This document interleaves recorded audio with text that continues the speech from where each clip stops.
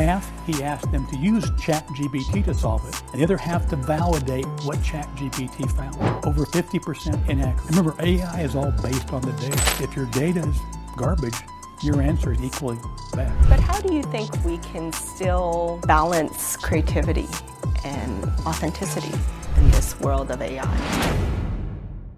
Kris Fitzgerald, tune in to Tech Legacies. Welcome everybody to the Tech Legacies video podcast. My name is Fanny Dunnigan and I'm your host. And every episode we come to you featuring tech executives, CTOs, CIOs, sharing their perspectives, their advice, the challenges and lessons that they've gained over their technology careers so that we can support you all in your career growth as technology professionals. So welcome to the show, and I want to welcome everybody and introduce you to Kris Fitzgerald, the former CTO of NTT Data. Welcome, and thank you for joining us, Kris. Thank you, Fanny. And I actually heard about you through our mutual connection, Karen Bruno, and she says you've had quite the career. And when I looked at your bio and everything, you're retired now, but you've given so much and you continue to give. So as you kind of navigated your career, what would you say was the best advice that you've had? Well, a couple of things. One was always be kind of open and transparent in what you did, because if you try and hide something, people will see through that. So that was a key part of it. I think be honest and always think forward. I mean, I have always been accused of having the ultimate positive attitude. And to me, that's a great thing to be accused of. And so being positive, even in times of trouble, understand you can get out of it. And that's just helped me get through all those years. Speaking of positivity, how did you juggle that with also the thing with technologists where you have to look at every possibility, every worst case scenario and prepare for it, and then still maintain that positivity? Well, there's a great phrase that I think is the enemy of good is perfection. And so often the challenge in technology is not to go so wide and so far and do so much looking and get enamored with the shiny object that you miss what's important. So part of the focus is figure out what is important to look forward to, narrow down to that, and then figure out the steps to take to get there. And always understand that you're going to iterate along the way. Don't think of that big jump 5 years out. Think of that 1 month, 2 month iterate, and be able to adjust as you go and keep on that path. Did you always know that you were going to go into technology when you first started? Yes and no. I mean, I started writing programming when I was in junior high school. I didn't know it, but our math class was taught in BASIC. So I got kind of enamored back then with technology, stuff like that. My first job out of college was IBM, and that kind of cemented it. So from that point on, I was kind of in the tech world, yeah. Hearing you talk about BASIC, I still remember learning like Fortran. COBOL. And Pascal, remember those? Blast from the past. The challenge at Nebraska was they didn't believe that Fortran and COBOL were a foreign language. They wanted to take French and German also. So I said, no, Fortran and COBOL are foreign enough for me. Now, as you navigated your career, did you hit some low points? And what was one of those low points and what did it teach you? Yeah, I did. I mean, I think we learn sometimes more by those mistakes or issues than we do sometimes the good things. And I was working for a company and thought I was doing okay. And the boss came in and said that we'd like you to leave the company. And it was kind of that surprise because I wasn't aware of it. But I stepped back and said, okay, I'm going to change my focus to my job is now finding that next career. And in a couple of weeks, I had a couple of offers, flew down to interview, and went to work at a company in Houston and became one of the best changes that ever happened to me because I met someone who became my mentor for 13 years and a great organization. So it was a surprise, it was a low point, but pretty quickly became a pivotal change that was just the right thing to do.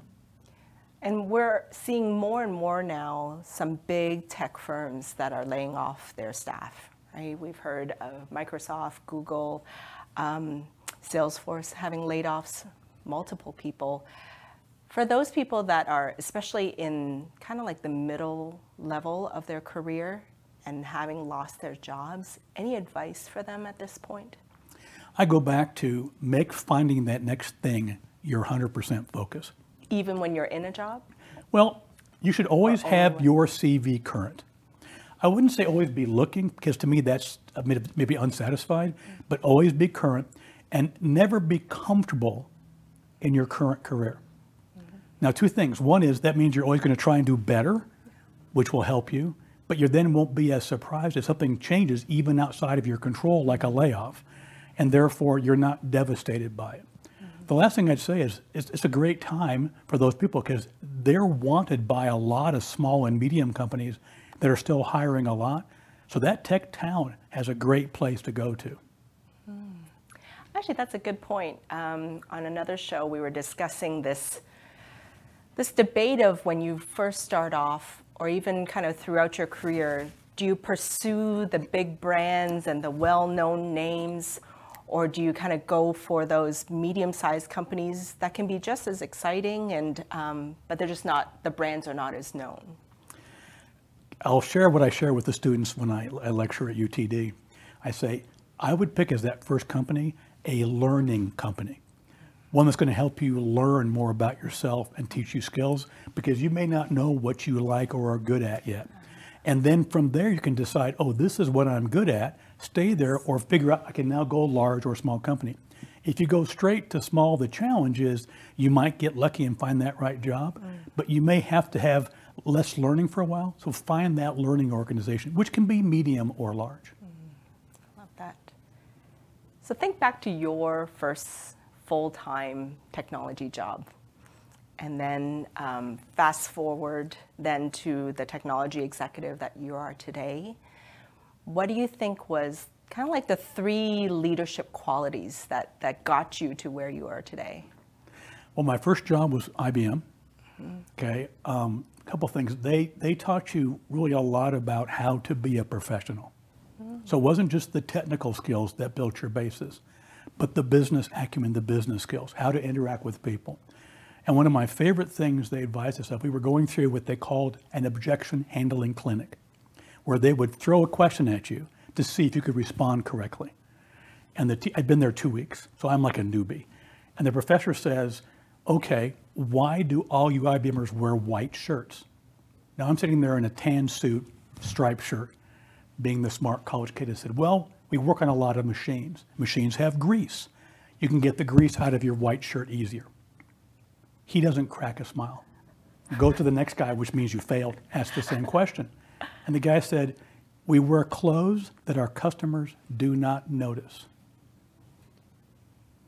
And that, you could think about that. It's kept me through my entire career, is how should you appear?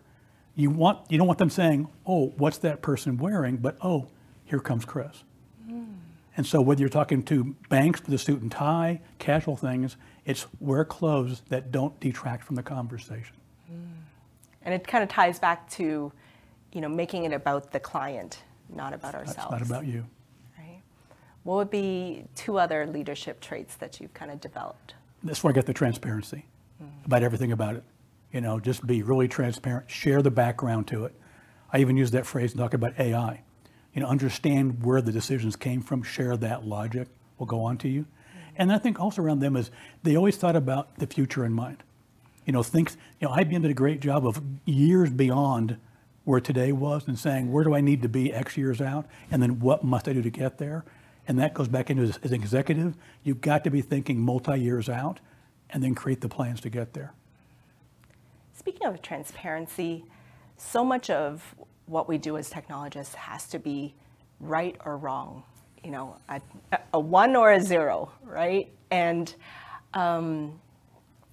what are your thoughts about when we make mistakes in our job and tying that back to transparency? I think when you make a mistake, you respect it if you own up to it. But you own up to it with the aspect of I'm going to resolve it and I'm going to learn from it. So it's not just owning up to it, it's owning up to it with a future forward, okay? People will forgive mistakes because you learn from those. Now, if you keep on making them over and over again, different issue, but I think you have to own up to it and do it in the right way. Is there a project that you've been really proud of throughout your career? I think the thing I was most proud of was probably my going back for my master's at Emory for my EMBA. Because in college I was a 2.7. I didn't focus enough on actually the educational part of going to college. I enjoyed it more than I should have probably. So when I went back 10 years later for my master's, I made it a point to say, I'm going to prove it for me and do it for me. And I was a 3.98. I was second in my class, and it was all about how I could do better with myself. And along with that, shared with the class some of the best friends I still have today are from that class back in 89, 90. So that was probably the most, looking back, proud of my time going through that. So I'm going to put you on the spot, Kris, because we were talking about this in the hallway just now. You were bartending during your college years. Any parallels that you see between bartending and your technology careers? Well, I think of bartenders is two things. Remember, it's about the customer, the client. I say that's part of it. Understand what they need and want so you can serve that need in the right way. Be aware of their situation. Drinking too much, it's time to stop serving them alcohol. But it's very much a people thing. And also treat them the way you'd like to treat you. And so to me, that's an analogy to any kind of career you're in, is always think about that. Treat them with the respect, regardless of what their position, their level, whatever they are, and they'll treat you the same way back. Perfect. Perfect answer for an on-the-spot question. Did you encounter any big challenges that were tough to resolve during your career? Yeah, I think a lot of them had to do sometimes with major projects where you would encounter something that was difficult, and it might be kind of like it was like a roadblock that had to be overcome before you can move forward. And a lot of times it was finding the right partners in the business or in technology to help you understand where that was coming from. And that old phrase of seek first to understand, then to be understood. Kind of step back, figure it out, navigate it through, and then go over it. And I had those in large projects many times. And they weren't personally showstoppers, but they were business kind of like, wait a minute, this is stalled for a minute. And your ability to kind of figure out and get around those were critical to success of your job, your work, and your company. Partners with the stakeholders internally, or partners with like vendors and suppliers? And the answer is both. Probably the internal stakeholders first. But I had one situation, we had a major outage at one of the companies I worked for 7 days. And having the outside vendor as that partner through that entire piece was instrumental to us solving the problem at all. And then after solving it, going back and saying, what should we have done differently? You're our partner in this. But the stakeholders were, be patient, we're going to get this fixed. And how do you manage that kind of risk over numerous days? Joke to say, I was the cheerleader. My team was solving it.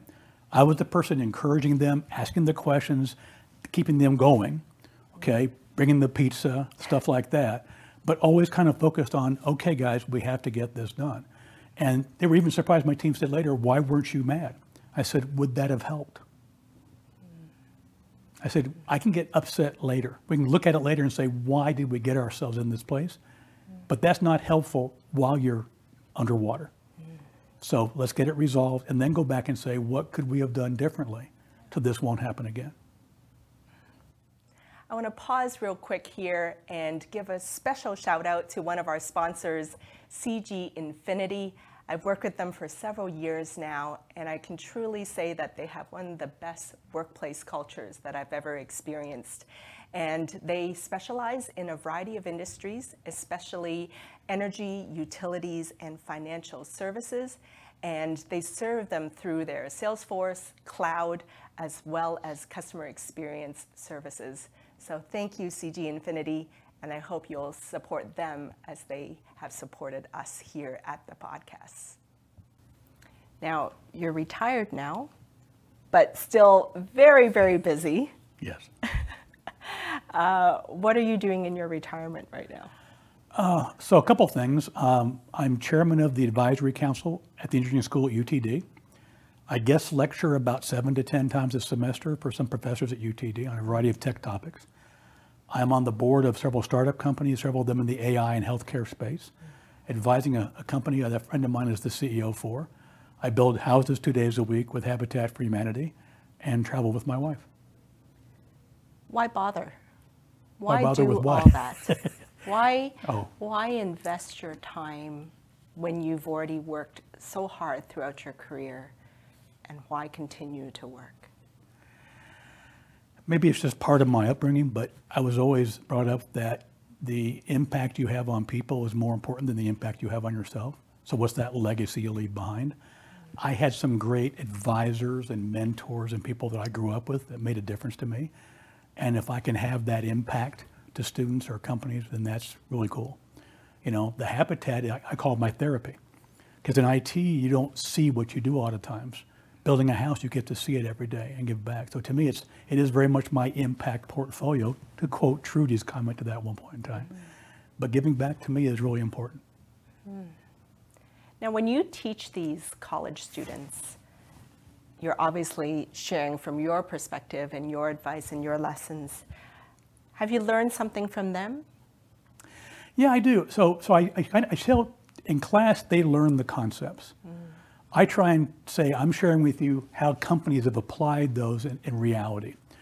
And what I learn from them sometimes is what's still relevant or not, or what's important to them in that conversation. So part of doing it also is constantly, every semester, evolving what are the topics, but also how do I tone those to make them relevant for the students. So they keep me current, they keep me honest, they will challenge some of the tech trends sometimes, the relevancy of it, and to me that adds to the conversation I have. So I learn from them every day, and I get energized from them every time I teach. What's a surprising thing you learned from them? I'd say in some ways how, at least at UTD, how focused they are on getting a degree, getting a job, doing something for impact, and not what we might watch in the press, which is being something else. They really are focused on driving impact in the right way. And I call UTD that pragmatic university. It's a great place, and they should be proud of what they bring the students to do. It's a great place. 37% of the students are first generation college students. Wow.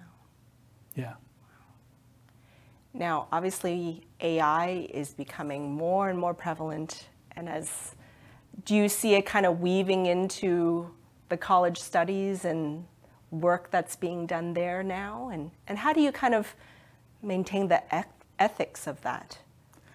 I wouldn't use the word weave. It's already woven. It's already in it. And I'll share an example. So Chat GPT, one of the professors I lectured for, had challenged his class. He gave the class a problem to solve. Half, he asked them to use Chat GPT to solve it, and the other half to validate what Chat GPT found. Over 50% inaccurate.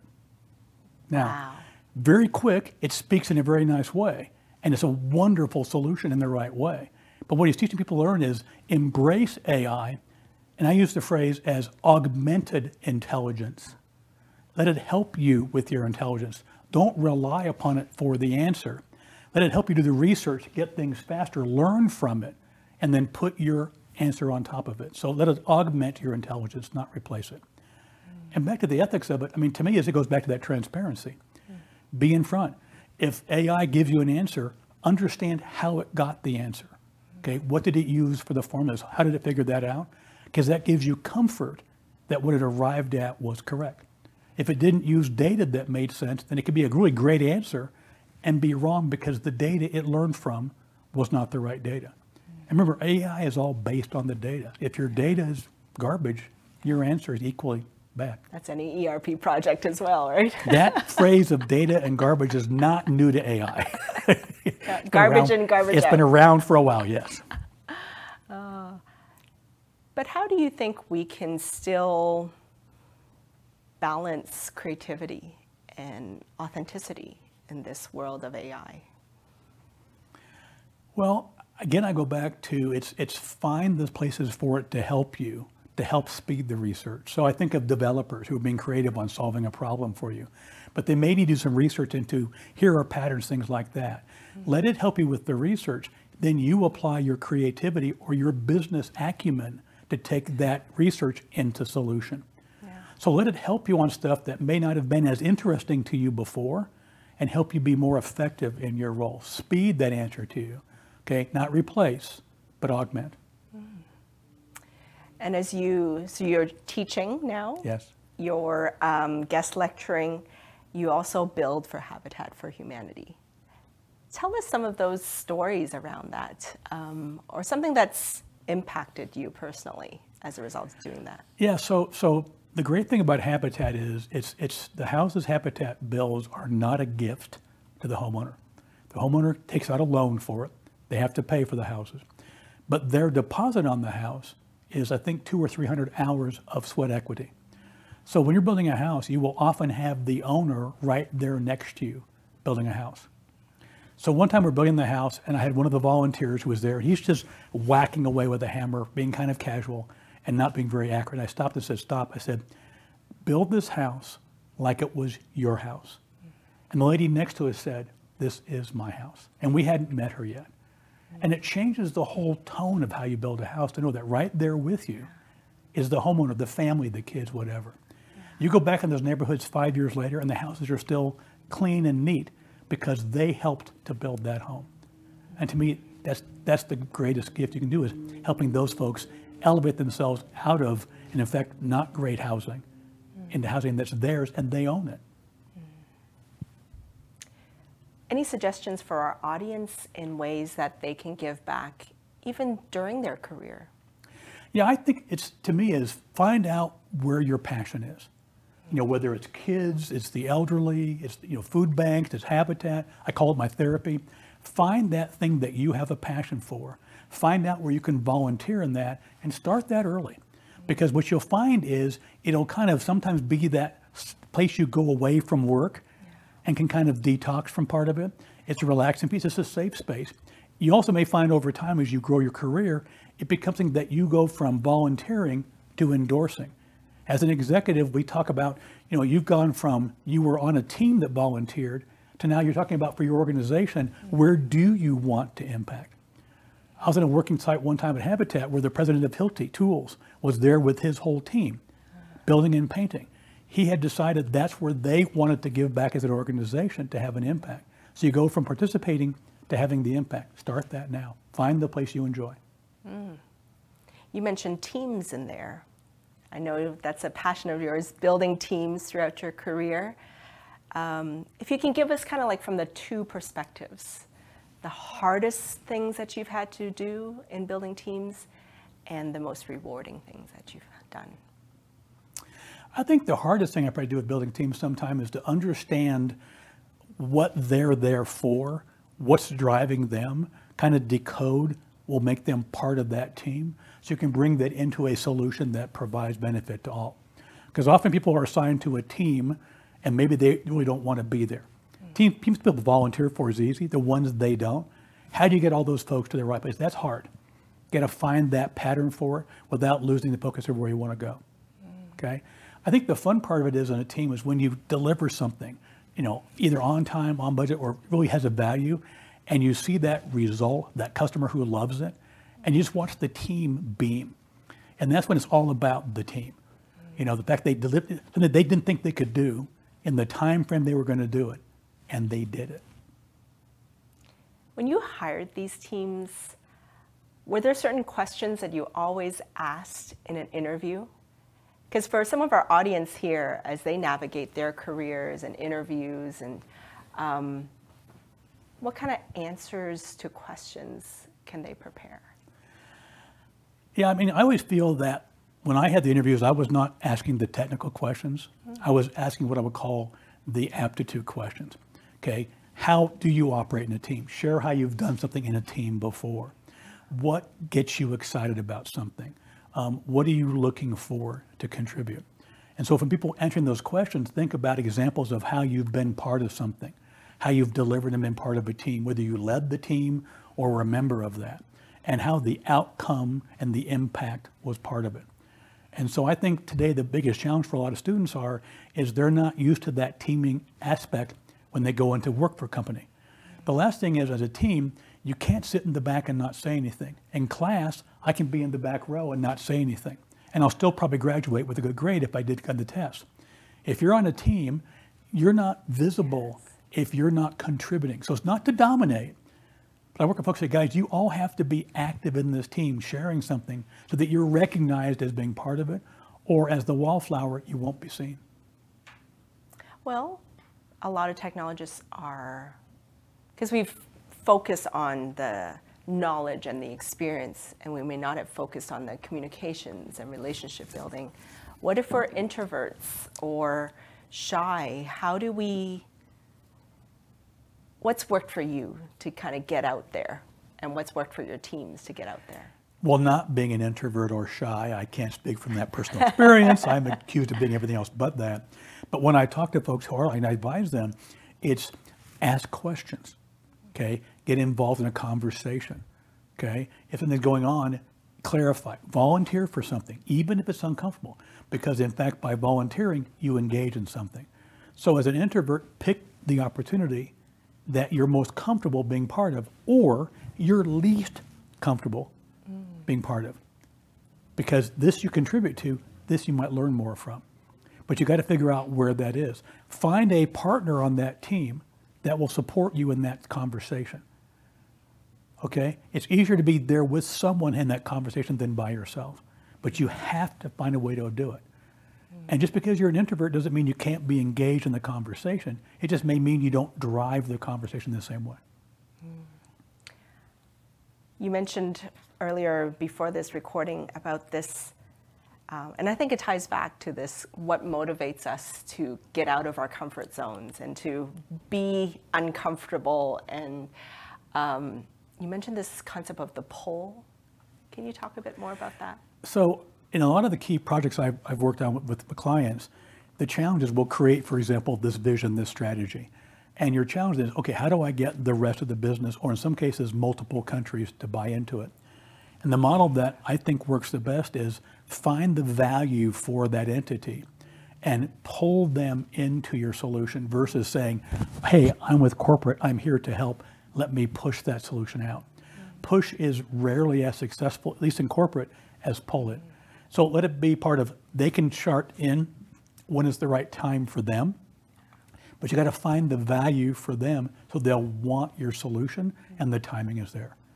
And to me, where we've been most successful in projects I've delivered is where we pulled our partners together and came to that, hey, we're going to go this space together, versus here's our decision, don't get in our way. Yeah. And that applies to team building too. It does. Kris, now that you're kind of on the other side of retirement, right?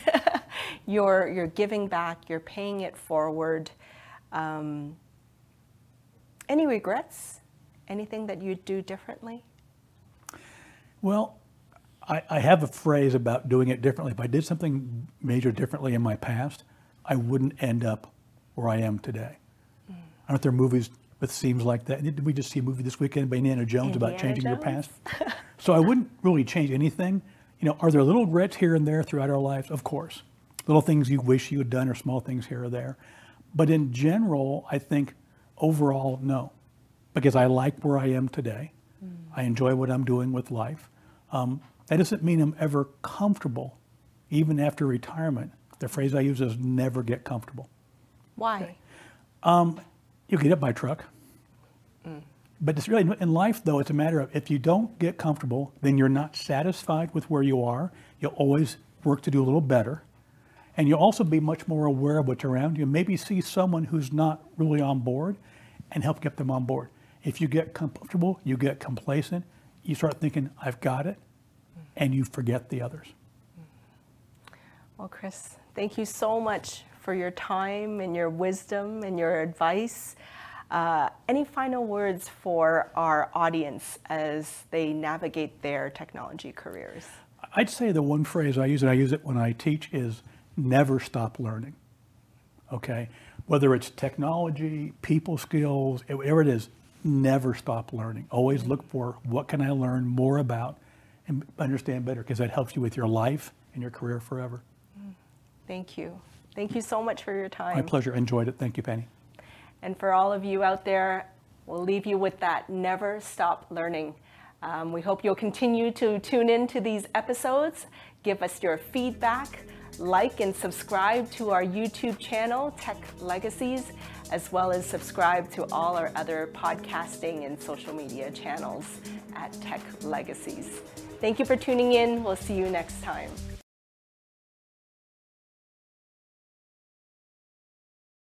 At Tech Legacies, we're all about helping technology professionals grow and succeed in their careers by sharing the advice of top technology executives. If you're looking to take your career to the next level and become a technology executive yourself, we have an exciting program to tell you about. It's called the Tech CXO Excellence Program by Tech CXO Launchpad, and they are our partners. They're offering an immersive, multimodal program developed and taught by current and former CIOs and CTOs who are passionate about building the next generation of C-suite technology executives. And you'll experience a full immersion into the C-suite world and also get to collaborate, network, and experience capstone-style projects with other professionals. And this is all while benefiting from face-to-face interactions in person with industry guest speakers. It is exclusively for a new level of C-suite executives and C-level direct reports and second directs who are earmarked for succession planning and career growth. To join their waitlist, register your interests at www.techcxolaunchpad.com. That's techcxolaunchpad.com. This program has everything you need to take your career to the next level.